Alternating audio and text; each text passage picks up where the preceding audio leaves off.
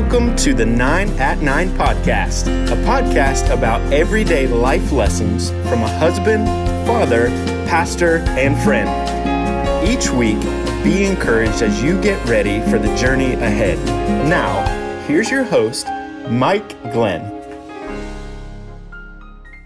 Happy Wednesday. You are halfway through the week, and I'm glad that you are on this journey with us. I'm going to interrupt our usual plan at 9 at 9 to go kind of with a special thought this morning.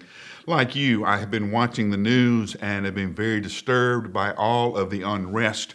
No matter how you look at it, from what point of view you want to come, whether you're on the left or the right, you have to understand how divided our nation is and how much our country needs the church and the message of the good news of the gospel of Jesus Christ. I want to remind you of a very old verse, one that you can quote and one that you know, but one that we need to remember right now. It's in the Sermon on the Mount. It's Matthew chapter 5, verse 13. You are the salt of the earth. But if a salt loses its saltiness, how do you make it salty again? The thing that Jesus is telling us is salt is a catalyst. Salt is what makes other things do what they do better. Okay? You've all heard the story of making chocolate chip cookies. And if you make chocolate chip cookies from scratch, you add salt. And your first thought is, when the first time you do this, is, I'm not going to add salt to the chocolate chip cookies. I don't want salty chocolate chip cookies. And when you don't add salt, the chocolate chip cookies taste awful. Because there's something about the salt, when it mixes with everything else, that makes the chocolate more chocolate and makes the cookie more of a cookie than it does without the salt. It also doesn't take a whole lot of salt to do what salt does.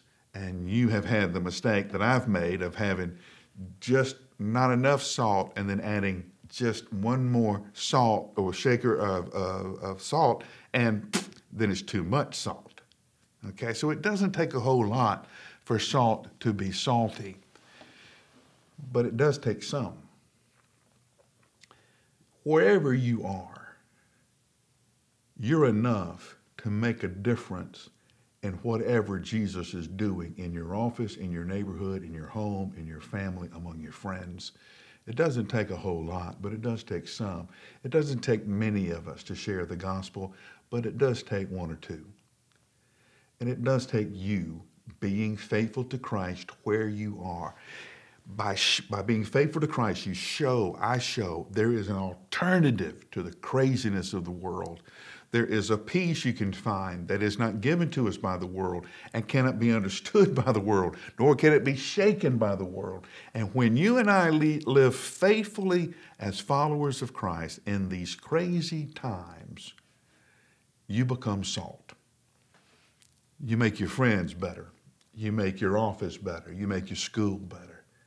That's what salt does. And if there's anything wrong in America right now, we lack salt. So pray with me, and I will pray with you, that wherever Brentwood Baptist Church is sprinkled this coming week, wherever Christ puts you, that you will be the salt of the earth that is needed there. Think on this for about 60 seconds, and I'll see you tomorrow.